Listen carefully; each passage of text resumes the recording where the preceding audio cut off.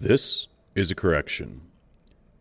In the most recent episode of the Structured Rambling podcast, entitled The Texts of 21, A Year in Review, I mistakenly referred to the film Soul as Sing. Sing was a different movie that was released by Illumination, animated, and involving music. Soul was released by Pixar and Disney, animated, involving music, and a single animal. They're both four-letter words. They both start with S. They're both musical. But I liked Soul better. I apologize for referring to Soul as Sing.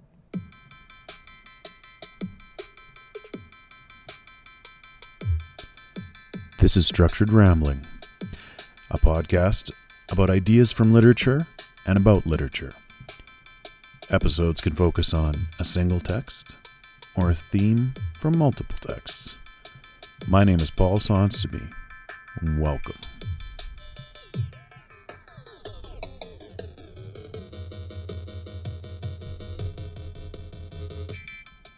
Hey there, hi there, ho there. Welcome to the Structured Rambling podcast. My name is Paul Sonstabee, and today I'm going to be talking about a single text. It's been a while since I've discussed a Canadian novel, and that's just happenstance. Though in my slow slog through the history of literature and literature, I'm actually still 1,000 years before Canada even existed. But I do get distracted with other texts, especially texts I have to teach. This is important because I always reread every book I teach. Yes, it's time-consuming, and yes, I've probably read Of Mice and Men or The Great Gatsby a dozen times each, but I couldn't imagine it doing any other way. I've recently reread and retaught The Wars by Timothy Finley, a Governor General Award winner from 1977. This is one of the most potent of Canadian novels, one of the most significant to be released in the past half century. It's often taught in universities. It's complex. It's fairly postmodern in style, even though it's set in World War I. And it works along a fairly simple theme, that war is completely unnatural. This story is really a story in a story. The style of the novel, like I said, being postmodern, has shifting points of view and narrative styles. We are reading the story of Canadian Robert Ross and the story of his war in 1916. Robert is a complicated man, gentle and thoughtful, a lover of animals, but by the end of the novel, he commits just simply shocking acts, including murder. The framing story, the framing narrative, is some unnamed investigative writer or journalist researching Robert's story and the tragedy that ensued, researching it decades later, presumably, I presume, in 1977, given that some of the main characters are still alive, though elderly. Though we never learn who this person is or explicitly why they are researching this, through this person, we get taped transcripts of conversations of some of those who knew Robert, as well as fascinating descriptions of photos that this writer studies. Guy Vanderhaeghe talks about this novel's visual qualities in an introduction to the edition, the Modern Classics Penguin edition that I have. He talks about the visual quality of Finley's style in this book. And you're not going to read many books that are so consistently visual as this one is, that call for you to see in your mind's eye, directly saying that. So the unknown researcher pursuing Robert Ross's story is interviewing these elderly first-person narrators who encountered him and knew him. One of the reasons I love teaching The Wars is because its protagonist, Robert, transcends the typical hero, but doesn't only fall to tragedy, as is common in modern war novels or anti-war novels. I mean, he does fall to tragedy, but in a most unexpected way. I suppose it's better to say in a most unnatural way. That's because this novel is chiefly concerned with how unnatural war is and juxtaposes it with Robert's encounters with the four elements as they are twisted, ruined, and changed by war. As well, Robert encounters animals on nearly every page of the book, and his response to these and their own reactions to the war are more important. It's how they're victimized by it. It's one of the chief concerns. So before I start my discussion, let's take a moment to examine what I mean by war's unnatural nature. Humans are very special beings. We've created vast social connections, huge planet-altering habitations, and our science, technology, and philosophy have pushed back the natural world and also discovered or even created universes completely invisible. We've had direct negative effects on our ecology and our climate. No creature on Earth has mastered our ability to destroy, waste, and contaminate the thing that sustains us. It's scary if you think about it. But war? War is one of our most impressive masterstrokes. In the jungle, Monkey A wants what belongs to Monkey B. Monkey A might club Monkey B and then take his stuff. That's the lowest, most basic level of problem solving. Now, humans, with our huge brains and our rational thought, our complex methods of communication, our gargantuan rule systems, and baffling methods of deliberating on wrongness, we still feel a point where all this fails and we must pick up that stick and hit Monkey B over the head. Except we've industrialized the stick, and we can slaughter Monkey Bs by the thousands. It's a strange thing. I'm a pretty regular boy in some ways. I had G.I. Joes as a kid. I played guns. I read the history of conflict. I watch war movies. I read fiction set in wars, like this novel. But I despise the act of war in reality. It's such a useless and primal reaction. It's never a solution. Even when a Hitler or a Stalin makes no other deterrent viable, it does no good. I recently taught the wars again to an extremely insightful group of young people. I'm not going to insult them by trying to summarize the discussion we had over several days in class. What I'm going to do is take the four key elements, earth, wind, water, and fire, and show how Finlay makes these most basic of natural things unnatural through war. One thing this won't fully address is the presence of animals. As I said, they're on nearly every page, and someone could make a much longer discussion of their meaning and their importance in the wars. For my purposes here, the only mention of animals will be in their relationship to the element in question. So we're going to start with water. With water, we must start with Rowena. Robert enlists as an officer in the artillery corps because of tragedy, the death of his sister Rowena, his mother's emotionless response to it, maybe you might even say sadistic response to it, and the compounded tragedy of Mrs. Ross demanding that Rowena's pet rabbits be killed as well, and at first, her insistence that Robert be the one to do the deed. Rowena suffers from hydrocephalus, which is commonly, or was maybe, commonly known as water on the brain. She appears rarely in family photos because her mother is a proud and socially aware woman, and Rowena, in her wheelchair with her 10-year-old mind and her finite life, is the family shame. Only Robert loves and cares for her. He builds the cages for her rabbits in the barn. Rowena falls in the barn, and Robert isn't there because, as most students who read this novel never fail to quote at some point, quote, he was in his bedroom making love to his pillows. Though she lives to 25, far longer than her life expectancy, Rowena's death haunts Robert, and she is the reason he goes to war to escape. The last time he sees his mother, she comes to him while he's in the bath. Now, I suppose there's a means of reading this as a baptism of sorts, but I'm more inclined to see it as the establishment of the unnatural nature of nature in this book. Water is life, and yet it costs Rowena a good one. When Robert refuses to kill the rabbits as his mother orders, she hires the massive Teddy Budge to do it, and Robert attacks him. He's beaten up, and then Mrs. Ross comes to see him in the bath where he's recovering, quote, soothing his aches and bruises with water that was almost scalding hot.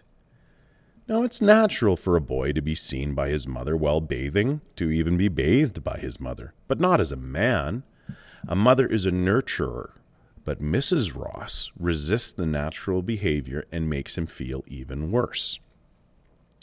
Quote, he hated the way she used his childhood, everyone's childhood, as a weapon. She is curt, uncaring, unforgiving, not a natural mother. They never see each other again, for Robert leaves to war, to violence, and he never returns to Canada. He takes 2 baths in this novel. Both times, someone ruins his euphoria and his relaxation. Both times, violence is connected to this bath. Robert's a bit of a dreamer. He's a different kind of soul. And while training in Lethbridge, he spends his free time in long, lonely runs across the prairie, encountering wildlife such as a lone coyote. On the ship to England, he befriends a man named Harris, a Nova Scotian, who tells Robert about his lone adventures in the sea, which are similar to Robert's adventures on the prairie. Quote, where I swam, there was a shelf. I used to walk to the edge of the shelf and sit with my legs dangling down. I've no idea how deep it was. Sitting on the shelf at low tide, my head was just above the water. Then I'd slide, like a seal, out of the air and into the water, out of my world into theirs, and I'd stay there hours. Or so it seemed. I'd think, I never have to breathe again. I've changed. It changes you. But the thing was, I could do it. Change and be one of them. They aren't any friendlier, the fish, but they accept you there, as if you might belong, if you wanted to. It's not like here. It's not like here at all. Robert himself is afraid of water, and yet the kinship he feels with Harris's idiosyncratic need to be alone, Robert finds at once thrilling, threatening, and connecting. He feels he sees a similarity to Harris's interpretation of the fish, tolerant, not loving, as the coyote shows him. In Belgium, Finlay describes at length the infamous and dangerous mud of the World War I battlefields. The rains of the lowlands are natural, but unnatural war has removed all greenery, and all you have is this slop. The mud is dangerous, which is not natural. Fumbling around in dark confusion, Robert hears wings and thinks the birds are aquatic ducks, only to learn later that they're crows, symbols of death. The lowlands are, of course, countries of land claimed from the sea, a victory against nature. But Robert and his men are confused and stumble about and are nearly drowned around a damaged dike that they are using sort of as to find their way. Robert starts to sink in some water and mud. He panics. Quote, he reached above his head and shoved his hands down hard through the mud until he could curl his fingers deep in the earth. He pulled himself forward with his legs like twisted ropes, and then he gave a violent, sudden spasm and flopped face down in the slush. He was free in a foot of water. He could hear himself breathing, whimpering. He closed his eyes. I don't want to drown, he thought. Please don't drown. He pushed himself up with his head hanging down. His breathing died away. He knelt with both hands fisted on his knees. He listened. He has gone to commit the unnatural act of war, and the natural world, water mixed with clay and soil, is most lethal thing to him at this point. And then when he gets his horse to swim, there's an aerial illusion instead of an aquatic one.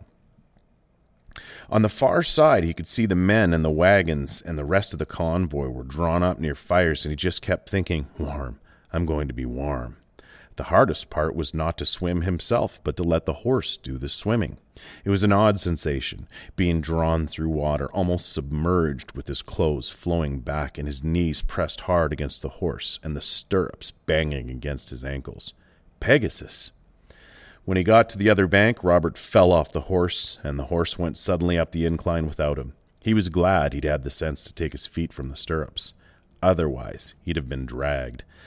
Several pairs of hands reached down and threw him to the top. The next thing he knew, he was naked and wrapped in a blanket and seated by a fire.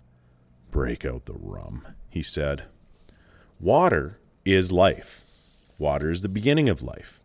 And Robert's war begins with water as the first real threat he experiences. And Earth is no better. Obviously, Earth becomes something other than its natural form in trench warfare. Artillery has blown all vegetation away and has created the pockmarked no man's land. Shells meant to kill then create holes for men to take cover in for safety, ironically. The rain turns dirt and clay to sucking mud, even drowning mud. The gas that each side unleashes on the other seeps into the soil, giving it a lethal smell. In the novel All Quiet on the Western Front, Paul praises Earth for its ability to protect a man. Even the smallest mound can deflect or stop the lethal bullet. In the trenches, men depend on the Earth for its safety. But let's consider in Finley's novel 2 times when the Earth becomes dangerous.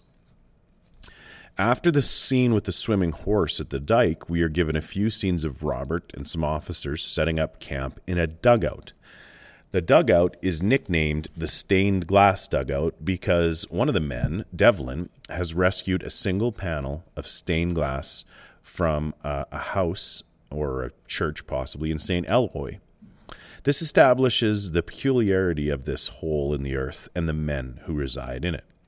Protecting a piece of stained glass amidst bombing and shelling is ludicrous, but these men are protectors of delicate things impractical to have in war. Of course, one of the images on the stained glass is a delicate thing, a butterfly. A man named Rodwell rescues animals, specifically a toad, a hedgehog, some birds, and rabbits, which of course make Robert think of Rowena. And notice how none of these are predatory animals, just the delicate victim type, beautiful but impractical, like butterflies on stained glass windows in dugouts. Levitt, another denizen of the dugout, carries books, including one on theories of war by a man named Clausewitz. Books are delicate and impractical in this setting, but consider the irony of reading war theory on a battlefield in a war. It's sort of like reading about aviation in a jet over the Atlantic. At the beginning of section 3 of the book, at 4 a.m. on February 28th, 1916, the dugout is hit by a detonation and, quote, when the mines went up, the earth swayed. Then the earth fell in clods. The dugout caves in. The earth is killing these men, burying them before their time. In the confusion, there's a scene of brief comedy as men and animals recover from the blast and dig themselves free. Once free of the dugout, they discover that Poole, Robert's batman, is missing, and they can only assume that he's buried under earth, rock, and clay. They begin digging frantically, desperately. Quote, Robert was just about to give up when the man, between himself and Rodwell, spoke. "Who are we digging for?" he asked. Robert fell backwards. It was Poole. So begins a day almost frozen in time, described by Finley in almost minute-by-minute updates. Robert is ordered, maddeningly, to set up his mortars again, so he leads an under-equipped group of men to set up a position. Here, all of the elements turn on the men, and only the unnatural saves them. The men experience a gas attack. The wind moves the gas toward them, and yes, now the element of air is trying to kill them by the process of breathing. Robert is the only one who has a gas mask, so he leads them to a shell hole in attempt to get below the gas. It's sheer and it's slippery, and the bottom is treacherously unsafe, full of water and mud. For, quote, for a moment, they ceased to be soldiers and became 8 panic-stricken men who were trapped in the bottom of a sinkhole, either about to drown or smothered to death with gas. Air and water, our 2 most basic needs for survival, are the threat here. In fact, they will soon learn that as they struggle, they are being watched by a German sniper who intends to let them go. An enemy soldier who should be killing them doesn't. And air and water, which should be giving them life, threaten to kill them. Robert's solution for his men is to have them urinate in their handkerchiefs and then breathe through them. A poison the body naturally rejects becomes their savior. Quote, the ammonia in their urine would turn the chlorine into harmless crystals that could not be breathed. Through his education, Robert has learned how to beat the unnatural with the naturally occurring chemical process. Just in case you think the world has briefly righted itself, though, note that Robert places their lone gas mask on a man who dies. The thing which is for saving them doesn't. The thing that should be rejected from the body does. Now, obviously, fire is naturally dangerous, and the novel builds to fire, though it appears earlier as well. Fire is the most naturally threatening of the 4. But of course, it does have its benefits. It's Prometheus's gift to humans, what he steals from the gods and is punished for. It cooks for us. It warms us. It protects us from the darkness, keeping danger at bay and lighting it up. Without fire, I could not be sitting perfectly comfortable inside recording this podcast in the middle of what would be a lethal Canadian winter. Fire, of course, is the most valuable element in war. It's the power of the human race that we can use gas, water, even earth as weapons if pushed to it. But fire, we just have to unleash. This was the war where we invented the flamethrower. Why send your foes to hell when you can bring hell to them? Finley describes this almost supernatural weapon on page 132 of my edition. The weapon with which the Germans now attacked had been introduced at Verdun.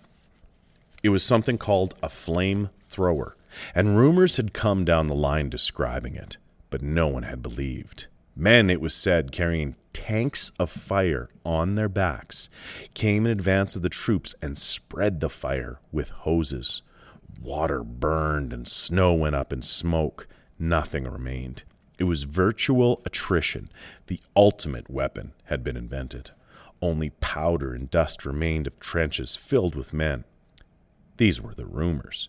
Some of the commanders laughed. Fire could not come out of hoses. Don't be ridiculous. If fire came out of hoses, the men who wielded them would be the first to burn. Dynamite and tanks and gas and aeroplanes had all been dismissed with the same rebuttal. A, men would not do such things, and B, they could not. Then they did. The flamethrowers made their first appearance at St. Eloi on the evening of the 29th, a Tuesday. 1916 was a leap year. 14 carriers had appeared in no man's land at about the time of sundown, wearing metal breastplates with large red crosses painted on the front. These were not the crosses of mercy.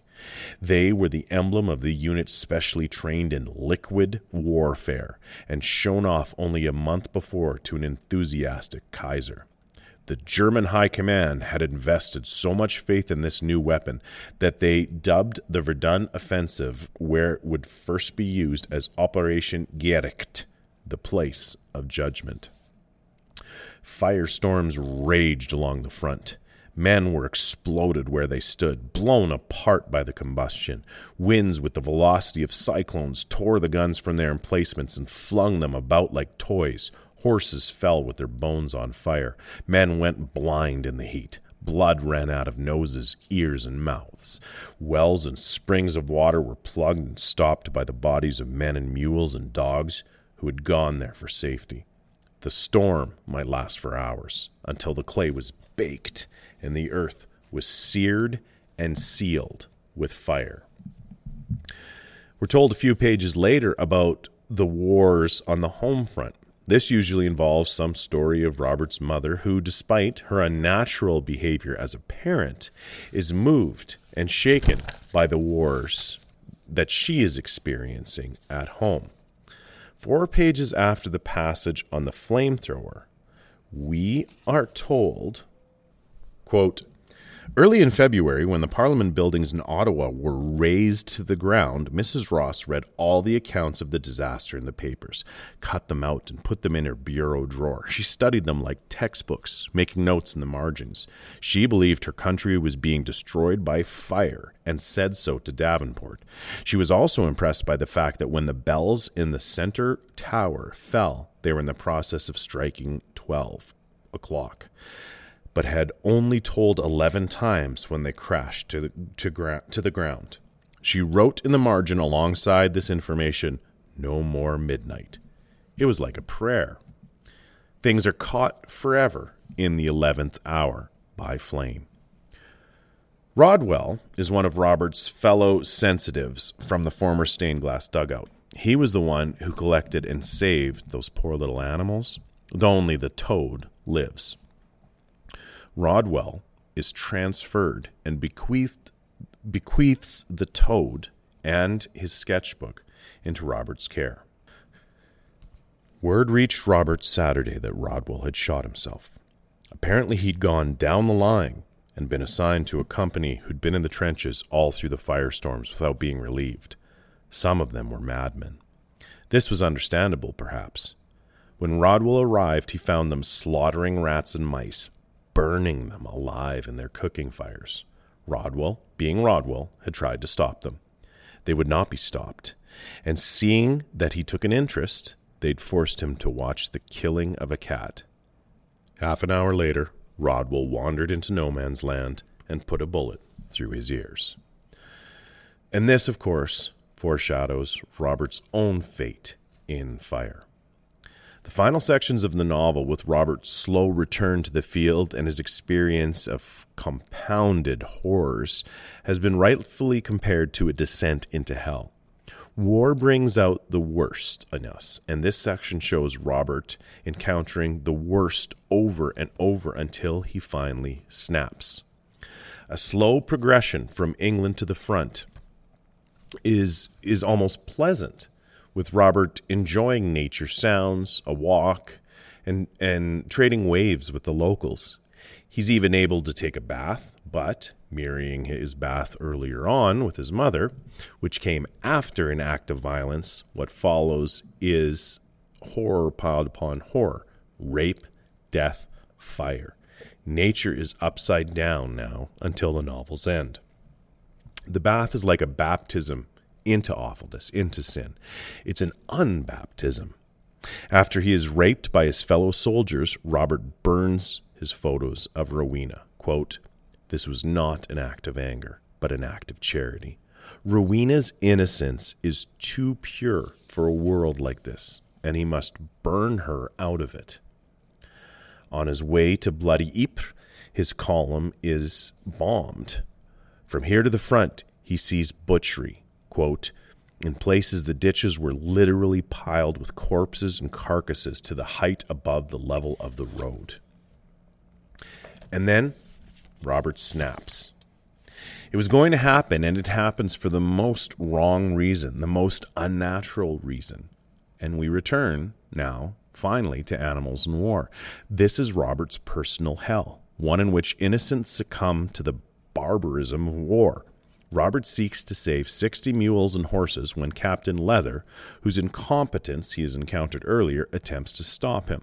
Robert kills Leather, an act of treason, but outside of war, a killing of the guilty in order to save the innocent. Then he runs the animals through the town of Beaulieu as it's in flames from a barrage. He shoots the private, who again attempts to stop him from saving the animals. Robert holds the animals up in a barn, and a Major Mickle accosts him, saying he needs to give up. Robert says fatally, quote, "We shall not be taken."